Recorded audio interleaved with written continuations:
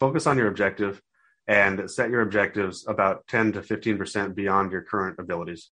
Instead of too many people get scatterbrained and try to focus on too many different things. And the deep dark secret is all that stuff probably works. Quick disclaimer, the views and opinions expressed in this podcast are provided for informational purposes only and should not be construed as an offer to buy or sell any securities or to make or consider any investment or course of action. For more information, go to bestevershow.com. Best Ever listeners, I'm excited to introduce you to our newest host that we're bringing onto the team. His name is Slocum Reed. Along with myself and Ash, Slocum will be providing value to every interview he does. I've known Slocum for years, and I've watched his portfolio continue to grow. He currently owns and operates 65 units, including converting 3 units into an office building. So he's an owner-operator. He's coming from certainly a different perspective than I have. I know he's going to bring his expertise and cut through the fluff and get the best real estate investing advice ever for you. So welcome, Slocum Reed. Best Ever listeners, welcome to the Best Real Estate Investing Advice Ever show. I'm Slocum Reed. This is the world's longest running daily real estate investing podcast. And today we have TJ Kosin with us. How you doing, TJ? Pretty good. Thanks for having me on. I appreciate it. Glad to have you. TJ is the founder of Sherlock Houses and Platinum Real Estate Mastermind. The company specializes in direct-to-seller marketing, high volume of flips, rehabs, wholesales, and wholetails. He currently has a portfolio of over 200 multifamily units, 15 years of real estate experience, and he's based in Dallas, Texas. TJ, tell us about yourself. What got you into real estate? Oh, dude, bad decisions and nothing else to do. I got it. So Sure. I got into real estate actually in 2006. So way back in the day, I did loans for a little while. That was fun. So in California, doing loans, you saw some of the stuff that was getting worked through. We didn't do any not good loans ourselves to speak of, but you kind of saw what some of the products where it's like, wow, I don't know if it's sustainable. So I saw that from a West Coast perspective and thought, well, let's get into real estate investing, not in California because prices are high and things are tough to do. So I went and bought a bunch of apartments in Memphis, Tennessee as my first investment deal. So it was 112 units, a big value add property, went out there and managed it, leased it up, did a lot of capital improvement. It was an interesting first deal. So from there, you started by moving to Memphis from California and owner operating 112 unit space. Yeah, and they were distressed. They were about 10% occupied, 15% occupied when we got them. Yeah, I didn't say I was a smart guy. I said that. So that was my first deal. Well, we haven't talked about the results of your first deal yet. We can decide whether or not you're smart when we get to the end. I've bought distressed assets before. I know what it's like to look crazy at the beginning and look like a genius a few years later. So tell us, well, first, what spurred you into 112 units with 100 units or so vacant, almost completely across the country as your first investment deal? Yeah, we looked at a bunch of different markets that we thought made sense. And for cash flow, for upside potential, it looked like a pretty good deal at the time. So we figured, what the heck? The price per unit was actually, at the time, pretty reasonable. And it was... How much did you pay? $8K a unit, something like that. Okay. And was this 06 or was this in the recession? Yeah, 06. So to fill in on that one, the outcome of that particular property maybe wasn't so good because what we didn't know in 2006 was that 2008 was right around the corner. If you knew that at the time, then you're smarter than pretty much everyone that was in the market. But it was a fun first deal. And I think I like to say that the project itself was very successful in terms of pretty much everything from financing to rehab to stabilization. And when the market hit, we had a severe drop in rents and had a kind of a market shifting dynamic, which really caught a lot of people off guard. So that was fun at the time. But from there, we buy and sell a bunch of houses and keep going. So how did this 112 unit in Memphis come to fruition? How did it end? Do you still own it? Did you sell it? Did you? Yeah. No, we sold it. We cashed out. We took a loss on it, but we cashed some of our equity out. So it wasn't catastrophic. So again, the thing about that particular property, big value add. So the construction ended up being about $15K a unit. So not bad. Need new ACs, new water heaters. Most of the units needed new bathrooms and kitchens, but we got such bulk pricing at the time that we just kind of blew through and did pretty well with it. The lease up was pretty good, but we found ourselves in 2009, 10, because we were kind of trailing, I think, in terms of what was going on with the economy. We found ourselves, when we bought, being the worst property in a pretty good neighborhood. And when we sold, I remember going back in 2010-ish and being the best property in a neighborhood where the houses were still pretty stabilized, but a lot of the multifamily units were on the downward spiral. So I think it was an overbuilt submarket where people that were in maybe a B-ish subdivision would drop their rents to keep their tenant base up, which means our properties, which were definitely at that price point kind of C's, would see an outflux of tenants and would see a decrease in the rent and even the potential rent. So I kind of saw that, didn't really see it coming probably as early as it would have been nice, but said, you know what, TJ, I don't think we want to try to weather this.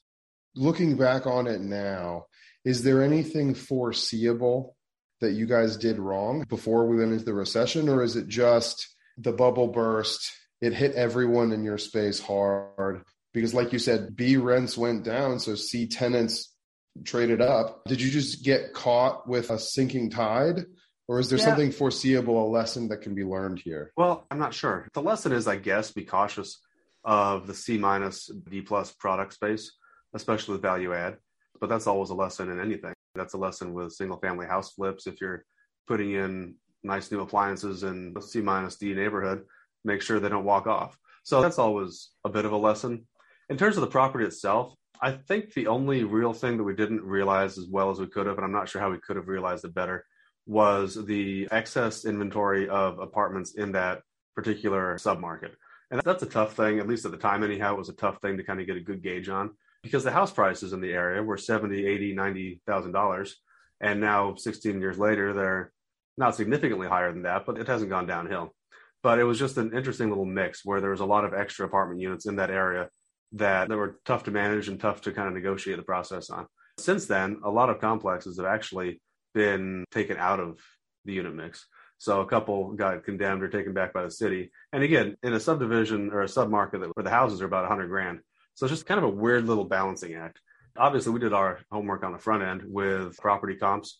Things were selling in the low 30s a unit at the time, fixed up. So on the surface, our numbers look pretty good. But again, I don't think anyone saw the kind of catastrophic 2008, 2009 thing happen, at least not in that space. We'll get back to the show in a few minutes, but first, some sponsors I'm confident you'll get some value in learning more about. I'd like to introduce you to my good friends over at PassiveInvesting.com, a private equity real estate firm based out of the Carolinas. PassiveInvesting.com makes it easy for you to start investing in real estate. They focus on acquiring institutional quality apartments and self-storage facilities with private accredited investor funds. They also have a real estate debt fund that offers hard money loans to local fix and flippers across the U.S., which currently has a 0% default rate. With a portfolio of over $700 million in assets and controlling over $250 million in equity, they know how to secure the best deals and how to avoid the red flags. If you are interested in learning more, please reach out directly to PassiveInvesting.com and request the free Passive Investor Guide that outlines the 7 red flags for passive apartment and self-storage investing. Visit PassiveInvesting.com/red flags to download that PDF now. That's PassiveInvesting.com/red flags. Mark your calendars for the Best Ever Conference, February 24th through 26th, back in person at the Gaylord Rockies Convention Center. Join the experienced community and phenomenal speakers for a weekend of learning the best commercial real estate strategies, building relationships, and quite frankly, having a lot of fun. As a bonus, once you purchase your ticket, you are put into a mini mastermind group to start making connections with other commercial real estate investors immediately. You can get 15% off right now with the code BEC15 at besteverconference.com. That's the code BEC15 for 15% off at besteverconference.com. So you decide to sell, go ahead and get out, cut bait. You transitioned to single family house flips? Yeah. From San Diego, went back there, took a little bit of time off, went surfing because, man, that was exhausting. Yeah, I bet. And then just started buying and selling a lot of houses. We did a ton in Southern California back in the day. We did 1 or 2 small multifamily. One was 9 units, one was 6 in San Diego at the time. I made some money on them. And then San Diego just made more sense to invest in when all the property values tanked? Yeah, I think so. You know, it's interesting. I remember at the time, I still had contacts out in Memphis, obviously, and I was doing stuff in San Diego, and I'd call them up every now and then and ask about buying cash flows or rental single families out there. And their numbers at the time were not that much better in terms of gross cash flow than properties in San Diego that we were buying. So I kind of scratched my head, go, well, I can buy stuff in east of Los Angeles, so like Riverside County, for 40, 50, 60K, and it's cash flowing really, really well. why do I want to go halfway across the country in this market? It was a weird market kind of evening out at the time, at least in the single family space that I then found myself playing in. Gotcha. It seems like a no-brainer if you're getting the same cash flow in California and in the Los Angeles area or San Diego area. No, it's very different now. It's very, you can't do that anymore. Absolutely. But also, if you're still holding anything that you bought 10 years ago in one of those spaces, you're probably pretty happy about it. You then transitioned out of the single family flips back into buying multifamily just as the economy improved. We have a decent number of rentals and we have some self-storage. We don't have any apartments right now in the portfolio. We have some self-storage and a bunch of houses. So we've bought and sold a couple multifamily over the years since then. Nothing quite as crazy as 112 units again, I think. Well, technically. Gotcha. So single families and self-storage. Mm-hmm. Is that serving two different purposes within your business plan, or are they basically just both cash flow plays? Oh, we do all the above. So we cherry pick. Our main core competency as a company is the direct-to-seller marketing that we do. So we do the PPC, we do the calling, we do all that stuff to find deals. And then we kind of take a deal-first perspective on what makes the most sense. We're not one of the guys that wants to do 30 wholesale deals a month all around the country. That sounds like too much of an operational headache for me. Sure, with margins that are too small. And by operational headache, I mean in terms of just the infrastructure that you have to have in your own company. We have most of that, but I don't want the size to make that necessary. When we can do the volume and the margins that I like by doing a deal first perspective on the houses. So we find a house. Hey, what makes sense for this house? Does it make sense to wholesale because it doesn't fit our buy box? Does it make sense to maybe wholesale, do a light dust off and put on the market as is? Or does it make sense based on what we bought it at to just blow it out and flip it? So wholesale and flip have been our biggest profit generators, gross profit this year for sure. And then for depreciation and for cash flow, we'll pick up a couple of rentals. We'll pick up the self-storage that we picked up last year, and we'll play with that. So you're going direct to seller to buy self-storage right now? Yeah, that's where I found it. Gotcha. What size self-storage facilities are you finding doing this?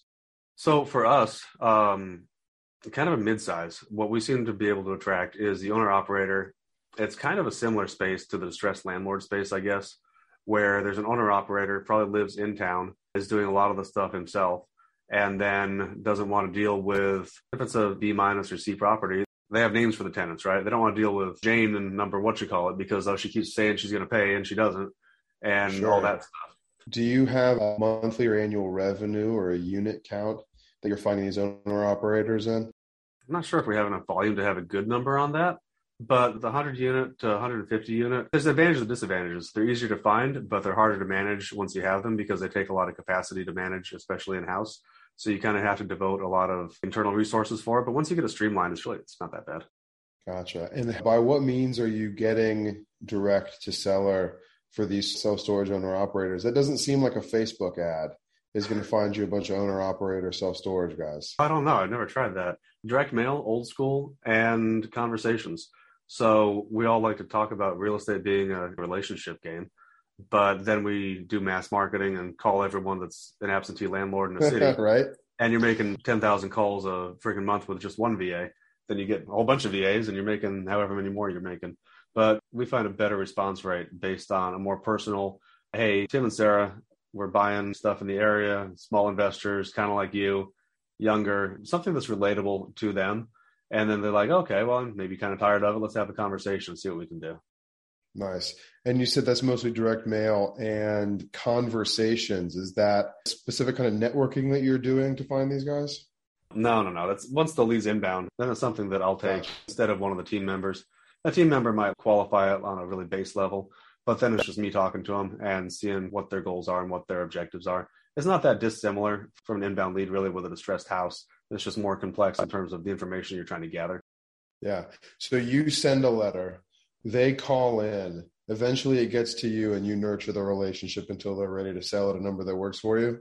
Yeah. That's a play that's been run quite a few times over many years. That's good to know that works in self-storage. That's awesome. What kinds of returns are you seeing on your self-storage right now? Kind of depends. So the one we bought in the secondary or tertiary market, I'm not really sure what the cutoff is for that. The town's about 100,000 people. So it's definitely a stabilized town with an increasing population growth. We're not trying to buy stuff that's rural in the sticks. that side of the highway kind of stuff. To be honest, I don't really understand that product. And it's 81 units, I think, with a warehouse and an apartment. Not a huge moneymaker, but its gross income potential is about $6,000 or something like that. And we bought it for 150 or 160K. So it's not bad. Pays the bills, I guess. How long ago did you buy it? That one in January, February this year, I think. Oh, nice. Yeah. And how distressed was it when you got it? It wasn't pretty. You got some folks hanging out in units. You got no fence around it, that kind of thing. So controlled access, not very good. In terms of security, the unit security is pretty decent. Grounds were kept up pretty well, but it was an owner-operator thing. It was a guy, I think he had declining health. I think he had some lung issues or something. He'd been managing it forever, had a bunch of residential rentals. And then he just said, I don't really want to deal with it anymore. What will you give me for it? He says, I don't know. What do you want for it? And he gave us a number. So we said that number is pretty close, but let's get a little farther down. And we settled on, I think 160. I think we closed on it at, but I don't remember exactly. We'll get back to the show in a few minutes, but first some sponsors I'm confident you'll get some value in learning more about. How are you doing on your goals this year? Whether it's planning for your goals or whether it's executing on those goals, I imagine one of them has to do with financial freedom, taking control of your finances. And I can tell you that is a possibility within the next 1 to 3 years using a proven system created by my friend Michael Blanc. He's got the program Deal Maker Mentoring. Here are some of his students who have been in the program and what they've accomplished. Melanie McDaniel, she closed her first 24-unit joint venture deal and is now pivoting to become full-time in the industry. Within 5 months of joining, Cheryl Groovy from Atlanta, she had a 34-unit deal under contract, and she partnered with 2 other Deal Maker Mentoring students, and together they raised $700,000. And Brian Briscoe, he said thanks to Deal Maker Mentoring, he had the opportunity to accelerate his timeline and go after much bigger deals than he would have on his own. If you are ready to commit to achieving your dreams this year and you've been thinking about getting into multifamily, well, text the word Joe to 66866. Again, that's the word Joe. You know how to spell my name, right? Joe to 66866. Do it right now while it's fresh on your mind, and let's get you started with your own syndication business. Deals in money. We are constantly seeking deals in money as real estate investors, and I bet you're having a challenge right now, especially with deals, if you're like most real estate investors, because it's tough to find deals right now. But here's the thing. There's a competitive advantage out there that when implemented, it will help you accomplish your objective of getting more deals and or getting more investors. And that is having a great follow-up system. Having a great follow-up is one of the keys to success in real estate, and Follow Up Boss is the leading CRM for real estate. This is the system you need in place so you can reach out to owners and brokers directly for deals, or you can follow up with your investors, and you do it all in one spot. The CRM makes it 10 times faster to call and text owners, then integrates those into a software so nothing slips through the cracks. The Follow Up Boss conversion system and powerful management tools help align your methods and drive growth that otherwise it could have been missed and probably would have been missed. Go to followupboss.com/best ever to get a system in place. And if you need help, they got you covered. Follow Up Boss offers experts 7 days a week. You can pick up the phone and speak to an actual human being anytime during business hours. Visit followupboss.com/best ever to check out how much time you could save by streamlining your follow-up process. Best Ever listeners, they're treating you extra special. You get an extended 30-day free trial, twice the length of the normal trial for a limited time. Go to followupboss.com/best ever and perfect your follow-up. TJ, what is your best ever advice? Best ever advice, I think, depends on who's asking him. But the most important one, I think, is focus on your objective and set your objectives about 10 to 15% beyond your current abilities. Instead of too many people get scatterbrained and try to focus on too many different things. And the deep, dark secret is all that stuff probably works. And you can probably make it work for yourself, especially if you're pretty diligent with it. But if you're not focusing on 1 or 2 straightforward tasks, then it becomes really hard to do a bunch of different things. That's good stuff. Awesome. TJ, are you ready for the best ever lightning round? Yeah, let's do it. I'm down. Great. TJ, what is your best ever way to give back to the community? We do a lot of education, a lot of free events. So obviously there's a lot of money in that space, but the gratification part that we get with the events and with the helping bring other people up in the industry, I think is huge. We'd like to see the people that want to improve themselves, take action, and see positive results from that action. Honestly, it's more gratifying than walking houses. My whole reason for building a team was I didn't want to talk to sellers. So it's more fun to talk to people that want to better their position. Absolutely. What is the best ever book you've recently read? One conventional, I guess, 12 Rules for Life by Jordan Peterson. Pretty good book. I don't read a lot of real estate books. What's the most money you've lost on a deal? Probably about 1.5 million. That you personally lost in one deal? Well, not personally, but it's what the deal lost. Gotcha. Is that the apartment building in Memphis, or? That was a different apartment building. We didn't get into that one. Well, tell me about it real quick. What happened there? Kind of same story. I guess don't buy stuff in 2007 either. It was less of value add, and it was the negative part of leverage. So it was 70% occupied. We bought it with assuming a hard money loan that was actually prime plus 2 at the time. That's 17% occupied? No, about 70% occupied. 70%. Yeah, about 70% occupied. So we bought it. We assumed a hard money loan at prime plus 2, so the rate was pretty good. And it was adjustable, so as prime was going down, it got even better. I think the sellers did a $200K second. We came up with a down payment, and then we actually refinanced out of it a couple months later. But it ended up being in a even less desirable neighborhood when 2010 hit. So where our other property, where the other property was kind of a C-ish, this was unquestionably a D. There's no ifs, ands, or buts about it being a D. So it's just like, it just wasn't economically feasible. We actually ended up short selling that one, which is what it is, I guess. And the ironic thing is the guy that bought it from us ended up losing money also. So it wasn't just a situation of us not being able to operate it. It was a case of the market, which is very different than it is now. Specific to buying in a D market in Memphis right before the recession, this may become prescient again if we see another economic crisis. It sounds like your D market apartments in Memphis got hit harder than your CC minus apartments in Memphis when the recession hit. Tell me about the difference. Tell me what happened. I think, and again, this is probably 14-year-old information, really, so I would take it with a grain of salt, especially talking about these particular markets. Yeah, of course. Because I think they're very different now. It was more overbuilt with more vacant inventory. So even though our property is relatively stabilized, we were across the street from a property that was similar size, I think 90 units, something like that. That was 100% vacant. So there's more of that over there. Wow. And we bought it as a stabilized, just cash flowing thing, and it was making some money when we did, and we figured we could up it as we went along. And we did for a while. It was one of the only zip codes in the whole U.S., I guess, that didn't depreciate from 2011 to 2015-ish. So that's kind of a weird situation where everything else was going like this. It actually had, I think, about I don't remember, it's been a couple of years since I looked, maybe an 8 to 10% deflation in that zip code.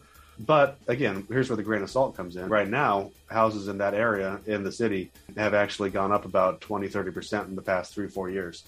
So it is going up. And I think it's going up for a lot of probably good fundamental reasons, but it's just a very different market. So the biggest issue, in my experience with D and C properties, as opposed to the couple of smaller A properties that we've done, is if your rent rate is $600, I guess at the time for a 2-bedroom, a water heater still costs $1,200. Yeah.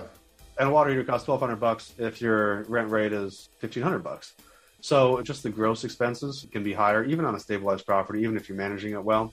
So that's where the cap rate always comes in, as people think of a cap rate as an indication of the risk profile without understanding what the actual risk profile is. If you're buying at this market, I guess if you're buying at a 7 cap, you think you're a rock star, but you're buying there because maybe some of the fundamentals of the property are, even once your water heater goes out, even if you put new ones in, it goes back out again in 10 years. Well, then your rent is not going to cover it as well. Does that make sense? It does. You've shared some very helpful information here, TJ, and it's good to know that you are seeing some success now with your single families and your self-storage. Good to know that you're willing to share from your failures, but that you're also succeeding now. And where can people get in touch with you? Absolutely. All over Facebook, on Instagram, both TJ Kozin, Instagram also TJ Kozin, and the website, really creative with this one, tjkozin.com. You can find me there. We do, again, a lot of single families, a lot of self-storage in North Texas and pretty much North Texas. And that's pretty much it. That's awesome. Well, TJ, thank you again for being on our podcast today. Best ever listeners, we hope you have a best ever day, and we'll see you tomorrow.